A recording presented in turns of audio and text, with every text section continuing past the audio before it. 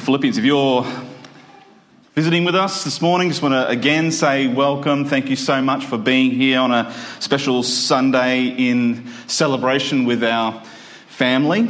As we see lives who are saying, I give myself to what God has called me to be. And they are striking their colours, as it were, and saying, I follow my Saviour. We're just finishing off this Sunday our series that we've been doing in the book of Philippians. So if you have your Bibles, open them up to the book of Philippians. If it's a digital device and you're following along, put it in flight mode so it doesn't buzz and distract you.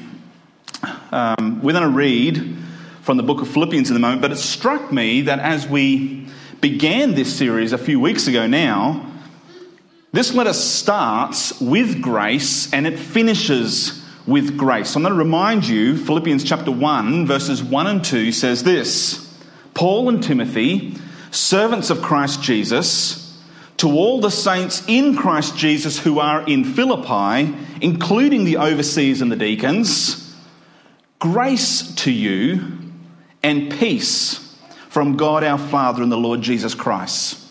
Paul's concern was that the church in Philippi would grasp the joy of grace in Christ. And now it closes with grace. I'm going to read just the last couple of verses from chapter 4, the last chapter in this book. Greet every saint in Christ Jesus. Chapter 4, verse 21. Greet every saint in Christ Jesus. The brothers who are with me send their greetings. All the saints send you greetings, especially those who belong to Caesar's household. The grace of the Lord Jesus Christ be with your spirit. That'd be a good place to pray, wouldn't it? Let's pray.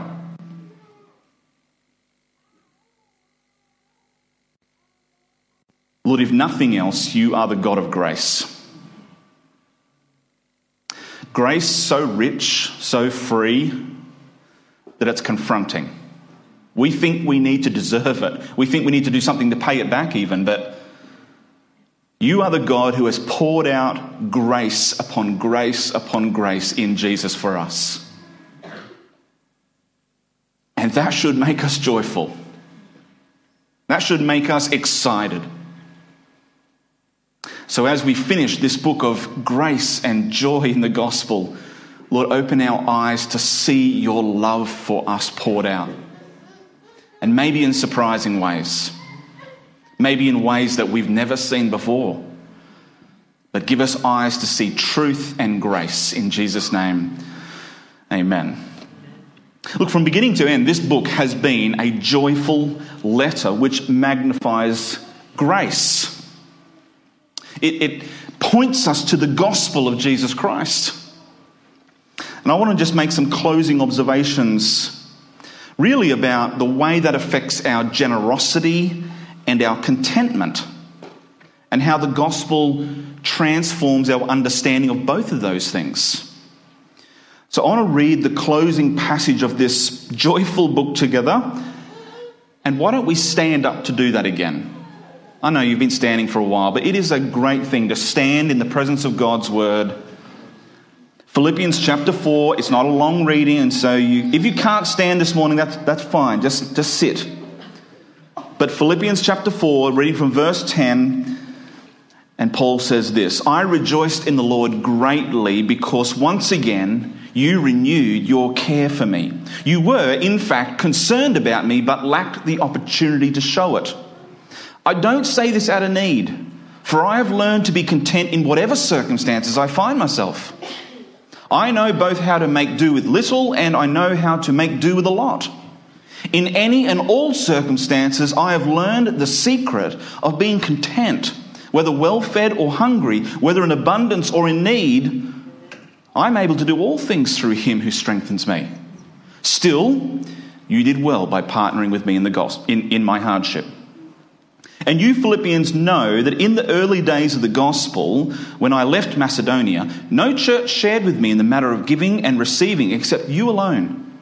For even in Thessalonica, you sent gifts for my needs several times. Not that I seek the gift, but I seek the profit that is increasing to your account.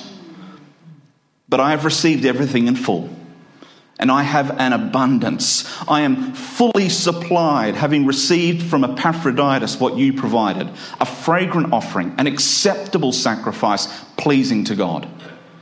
And my God will supply all your needs according to his riches in glory in Christ Jesus. Now to our God and Father be glory forever and ever. Amen. That's God's word. Why don't you take a seat? Before we launch into this too far, let me just acknowledge that there are 2 coffee cup verses in this passage. I know that many of you are familiar with them and are excited that we have finally got to this part of Philippians where we get to deal with them. Philippians 4:13, of course, I learnt this in the proper version, the good old King Jimmy. I can do all things through Christ who strengtheneth me. All right? Strengtheneth. That's King James, authorised, by the way. You want the wordy version? No, I don't want the wordy version. We need to finish by Philippians 4:19. But my God shall supply all your need according to his riches in glory by Christ Jesus. Amen. Let's name it and claim it. All right? They've got a ring about them, don't they? Those 2 verses. And in case you think I'm being overly sarcastic about how I speak about coffee cup verses, let me assure you I truly, truly love these ones. They've been a comfort to me, as I know they have been for you. They've been an encouragement to me many times over the years. However, the problem with these well-known and very popularised verses is they tend to get yanked out of their neighbourhood and visited like they're a little shack on a lonely property somewhere. Yeah. We tend to read them apart from their context. More often than not, this means that we just ship any old meaning we like and that we think fits the occasion, sometimes making verses say things that Paul never intended them for them to say. And we want to be more responsible than that in how we read and handle God's word. His words are life. They're not to be trifled with. So let's just back up a little bit and see if we can get a bird's eye view of what's been happening between Paul and his friends in Philippi in order that we can maybe see a little clearer what Paul means in all of these verses, and in particular, those 2 quite famous verses. Here's my first observation. It's this: partnership is more important than money. Partnership is more important than money. I want you just to hold on to that little phrase for a little bit, and we'll see what unpacks out of this text. I want you to recall how Paul viewed these dear friends from Philippi. We read this book, the book of Philippians, but we sometimes forget it's a letter. It's a letter that Paul wrote while he was in jail, and he was writing to some friends of his in a church in Philippi. It was a real church, a real place, a real gathering of God's people. Men and women and families and children. I wonder if they were celebrating, Sundays where some of their kids were being baptized, or there were adults who had been saved. And it's a real church. In Philippians chapter 1, verses 3 through 5, Paul says, I give thanks to my God for every remembrance of you, always praying with joy for all of you in my every prayer because of your partnership in the gospel from the first day until now.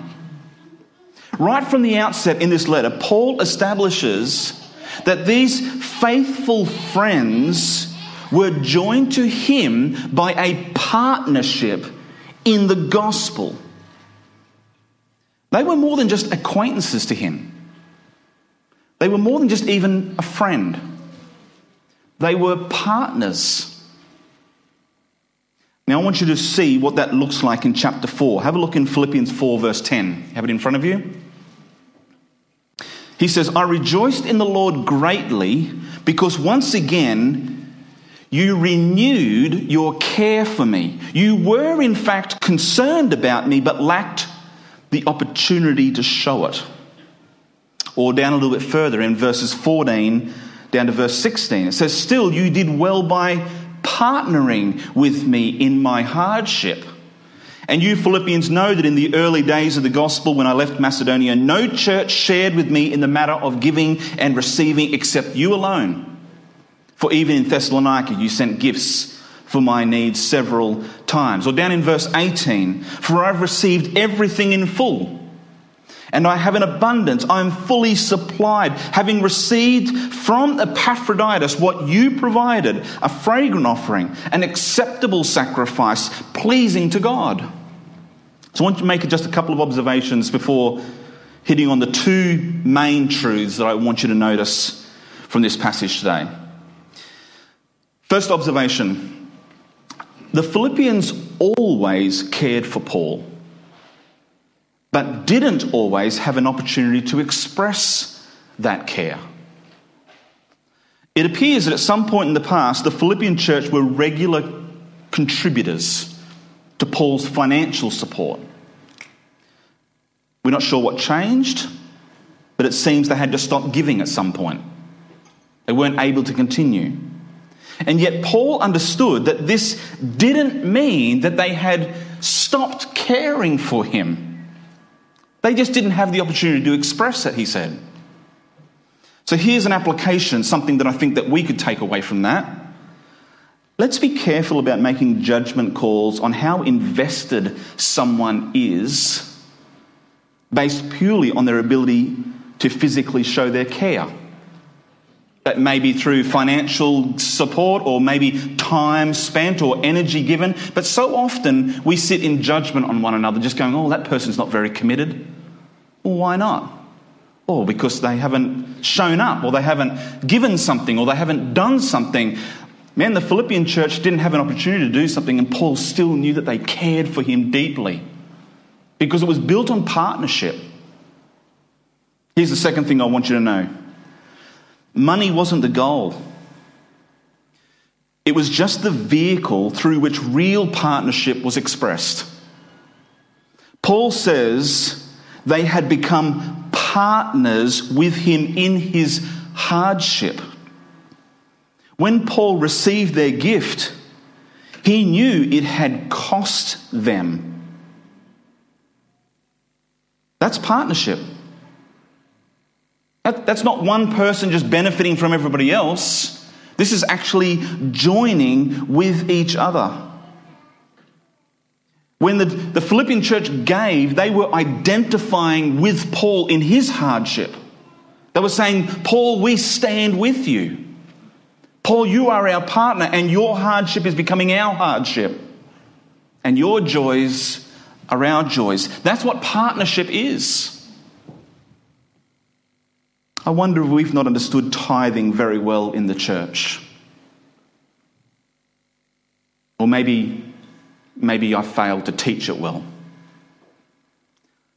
Tithing and giving isn't like paying your membership dues. It's not like, oh, did I remember to pay my Netflix subscription this month? That's why it didn't work. Oh, my spiritual life seems a bit rocky this month. Maybe I didn't give enough tithe. It's not what tithing is. It's not what giving is. You don't give into something like a membership due because you expect to get something out. That's what membership's like, at least in the way the world understands it. I pay my subscription, I get some goods and services. Maybe we haven't understood tithing and giving very well in the church if that's the way we understand it. The church isn't a transactional arrangement. Maybe we've become so influenced by consumerism that we've lost sight of that. We don't have members of this church. We have partners. If you're giving to get something, I'm going to let you in on a little deal, little secret. You are getting a bad deal. Shop around. You could do better. You could. Take your money elsewhere. You'll probably get more bang for your buck. Now, before our treasure has an aneurysm, let me clarify that. Does it cost to do ministry? Yes. Are there operating costs in owning land and a building? Yes. Are we a business in the sense of providing a product for profit? No. There's nothing that we're selling to try and gain income into this church. Do we rely on the tithes and offerings of the congregation? Yes, we do. But let me be very clear. If you give with a transactional mindset, we can spend that, but you will gain nothing. When we give with a partnership mindset, the reward far outweighs the investment. Amen. Because partnership is far more than money. All right. Here are the two main things that I want you to take away. Two big topics. One is contentment. The other one is generosity. Both of them are dealt with this in this passage. Let's take contentment first. Here's my main premise, my main point, or my conclusion even, as I've studied the outworking of this letter. Gospel joy produces generous contentment. As Paul has worked his way through this letter, there's 4 chapters that we've been working through. Gospel joy produces generous contentment. Paul has spent this entire letter unpacking the good news of the grace of God towards sinners that is found in Christ Jesus alone. He's done this in a way that shines a spotlight on how this gospel, this good news, produces joy. And now, as the letter comes to a close, the gospel joy overflows in tangible ways, in ways that are practical. And namely, that's contentment and generosity. So have a look with me back in Colossians chapter 4, starting from verse 10. Sorry, Colossians, did I say? Philippians chapter 4, verse 10 says this: I rejoiced in the Lord greatly. There's that rejoicing again. Because once again, you renewed your care for me. You were in fact concerned about me, but lacked the opportunity to show it. I don't say this out of need. This is the part of what, if you're a highlighting person, highlight this, all right? I don't say this out of need, for I have learned to be content in whatever circumstances I find myself.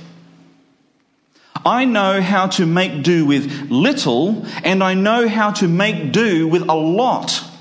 In any and all circumstances, I have learned the secret of being content. Whether well-fed or hungry, whether in abundance or in need, I am able to do all things through him who strengthens me. So after thanking the Philippians for renewing their partnership with him, he quickly reassures them that his rejoicing, remember he says, I'm rejoicing that you've once again showed your care for me. His rejoicing doesn't come out of a place of desperation. So although he's grateful for their gift, he says that he didn't require it to be joyful. You see, we so often place the emphasis on the wrong word.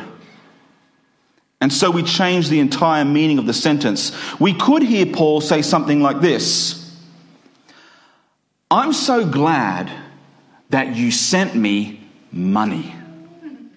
All right? Emphasis on the money. I'm so glad that you sent me money. When we emphasize the word money, it communicates that as the main subject of the sentence. But as we read these verses, I think we would get a better idea of Paul's intention here by hearing him say this: I'm so glad you sent me money. His emphasis is not on the money. It's on the you. It's on the Philippians. It's on his friends. It's on his partners in the gospel. And we're going to unpack that a little bit more a bit later, but I wanted you to notice this so that you could see Paul's heart in his relationship with money. His rejoicing wasn't born out of his need, because he says he didn't have any need. So what's the secret to contentment? Paul says, I found it. I've learned the secret to contentment. They're pretty astounding verses. Verses 11 and verse 12. I don't say this out of need, for I've learned to be content. I've learned to be content in whatever circumstances I find myself. I know how to make do with little. I know how to make do with a lot. And in any and all circumstances, I have learned the secret of being content, whether well-fed or hungry, whether in abundance or need. Paul said he learned contentment. So here's an immediate observation to take from this. Contentment needs to be learned. It doesn't come natural to us. By nature, we are restless consumers. We're factories for idols, John Calvin said. We are forever thirsty and we are never satisfied. We have tethered contentment to a dream that always walks one pace faster than us. That thing that just seems out of reach, that you always say, if only I could gain this, if only I could consume that, if only I could get this, then I will be content. And who knows so far in life how that works out? It doesn't, right? We already know that. We start learning it from childhood. Oh, please, Dad, it's the best thing in the world. Can I buy it? Sure. 3 days later, you find it broken on the floor somewhere. It's not the best thing in the world. Something else is now. And maybe we think that's just a childish attitude. Really? Don't we just become a little bit more sophisticated about the things that we want, that we'll think, this is the best thing in the world, if I could just get this? And a little while later, it's lying broken on the floor, and we're pursuing some other dream. Paul says he learned to be content in whatever circumstances he found himself in. And having learned this, look at what he now knows. He says, I know how to make do with a little.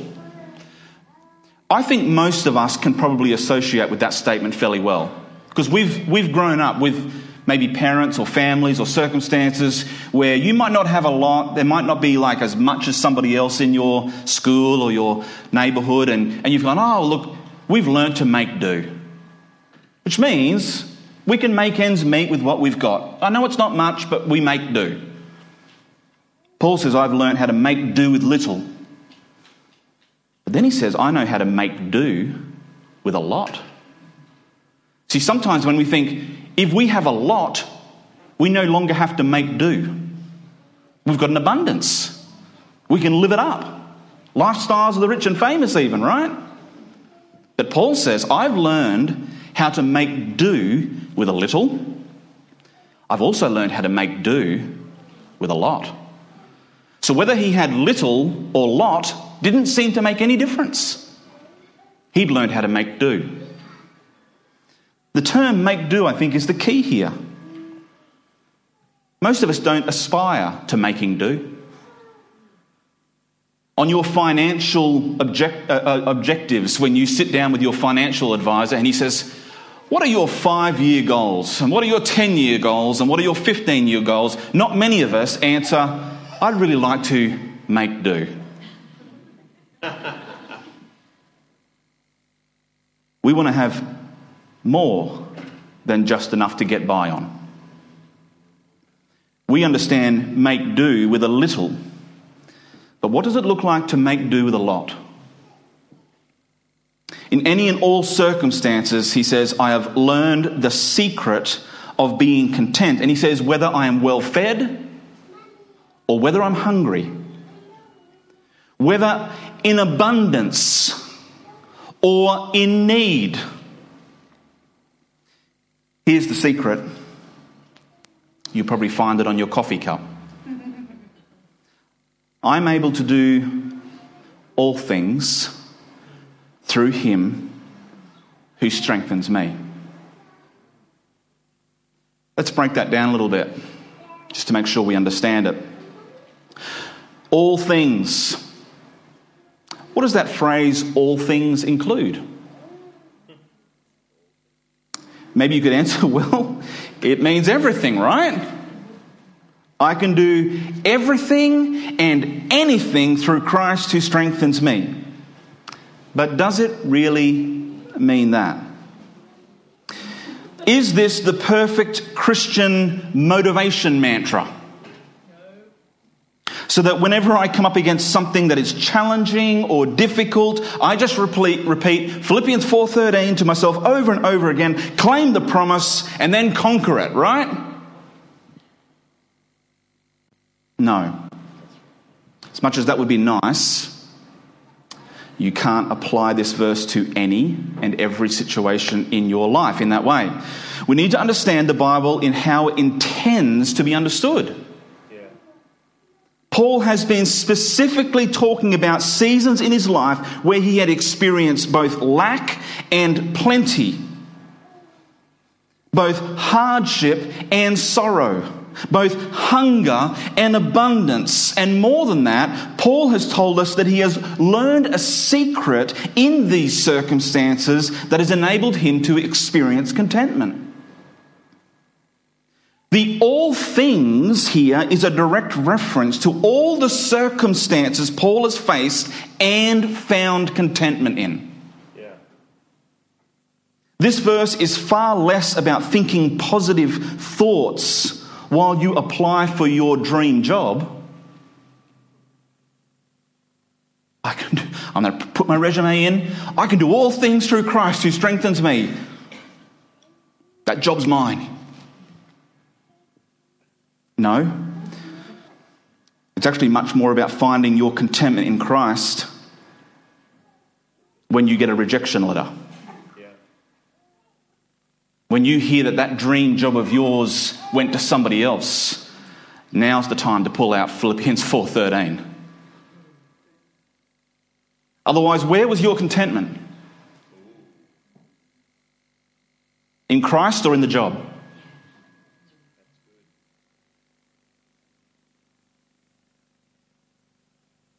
What about through him? In all things. I can do all things. Well, now we know a little bit more that all things particularly means circumstances of life, whether abundance or lack. In all of those, doesn't matter what the circumstances are, I'm going to find my contentment. They're not connected to my circumstances. Through him. In addition to misapplying this verse as a type of motivational mantra, we also so often begin to subtly shift the emphasis towards ourselves. Our mind gravitates towards the I at the beginning of that sentence rather than the him. And so we can begin to say, I can do all things through Christ. I can do all things through Christ. But Paul's emphasis here is on Jesus. This is an example of Paul echoing the teachings of Jesus himself. John 15 verse 5. I am the vine. You are the branches. The one who remains in me and I in him produces much fruit, because you can do nothing apart from me. My job is to stick close to Jesus, to remain.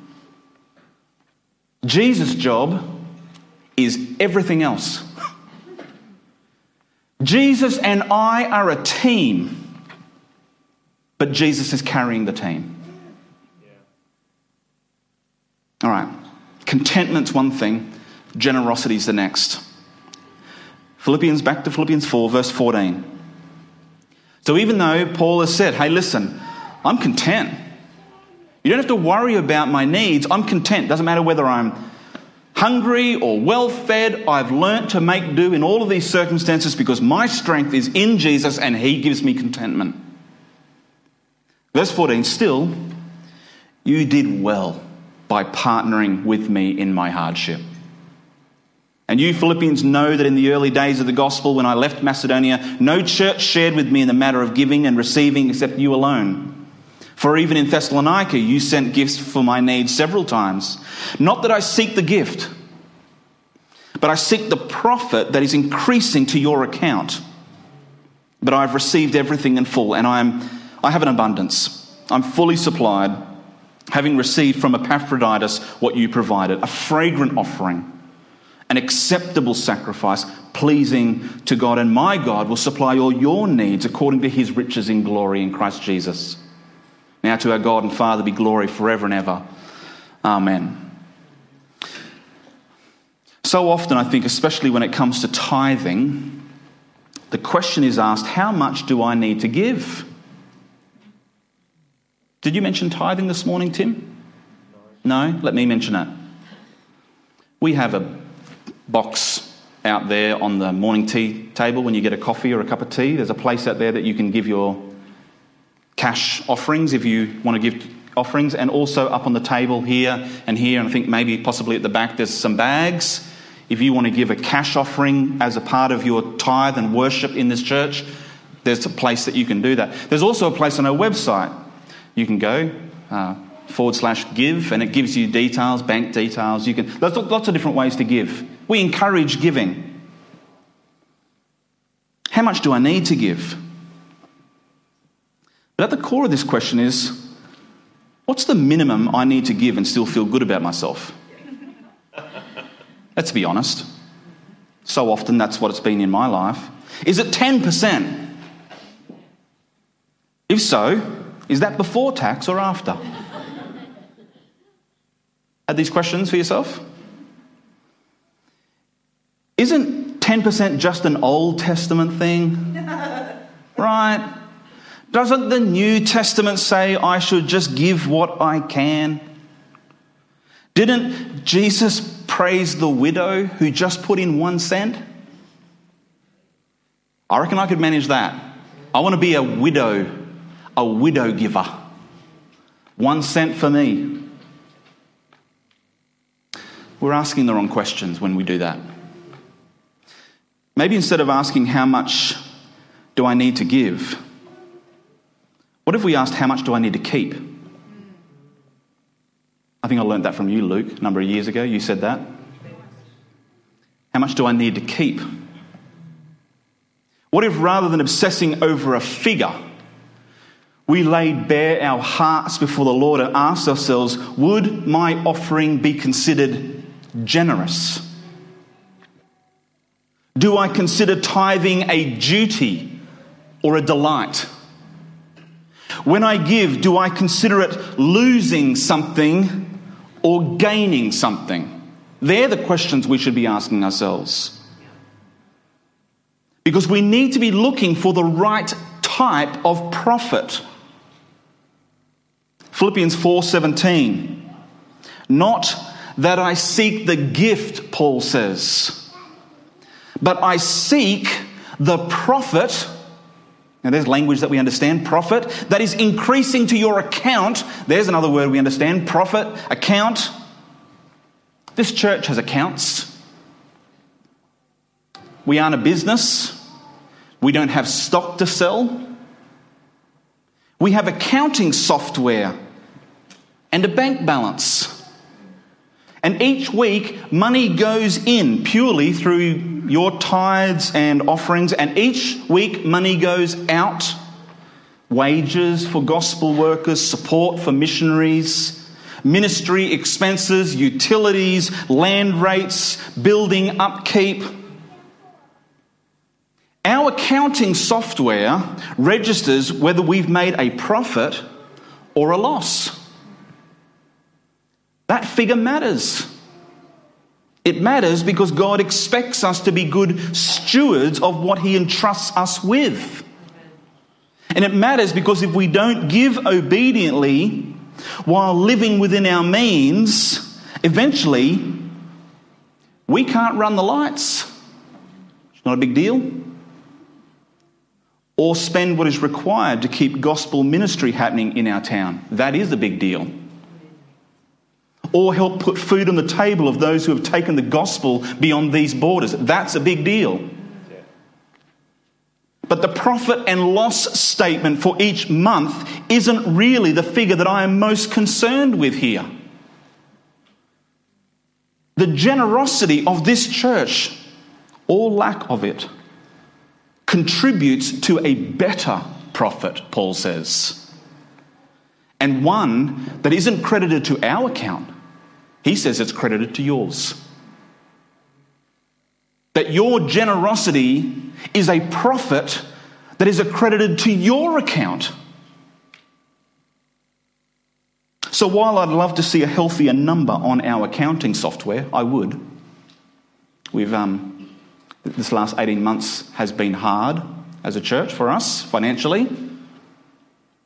And we've been grateful for some generous gifts and even some help and assistance from federal government in a few things, but I would love to see a healthier number on our accounting software. But I'm more concerned about the profit that can only be recorded in eternity in your account. Because giving generously out of gospel-fueled joy is the only transaction where the more you give, the more you receive. Your generosity with the right heart's attitude delivers a profit to your account. And when that happens, the profit and loss statement we can print out each month will fade into insignificance. Because we, despite our abundance or despite our lack, will have learned the secret of contentment, which is, I can do all things through Christ who strengthens me. We can do all things through Christ who strengthens us. So there's the letter from Paul to the Philippians, and by the Spirit, it's a letter to us in Raymond Terrace today as well. It's been a letter about the gospel and about grace and about joy and how that joy overflows into the practical parts of our life. If you're not in a small group, I would encourage you, join a small group and be with each other as you read through these texts or whatever text it is that you're looking at, and start to explore on the ground with each other, in your families, as individuals. What does this look like when the gospel takes root in my life? One place it looks like is it will start to affect your contentment, and it will start to affect our generosity. Let's pray. Father, thank you for this letter. Thank you for Paul's willingness to write it from a hard place. Thank you for this church in Philippi. And thank you that by your Spirit you have preserved this text for us, that we can see and grasp an insight into the gospel, which is more than just an academic reality or a theological truth, but it is a grace upon grace that brings joy. Lord, help it to drive down deep into our lives as a church so that we might overflow with grace and overflow with joy into the practical parts of life. Help us to learn, as Paul did, the secret of contentment. And help us to be a church that is marked by generosity. We need your help in all of these things. And so we pray for it in Jesus' name. Amen.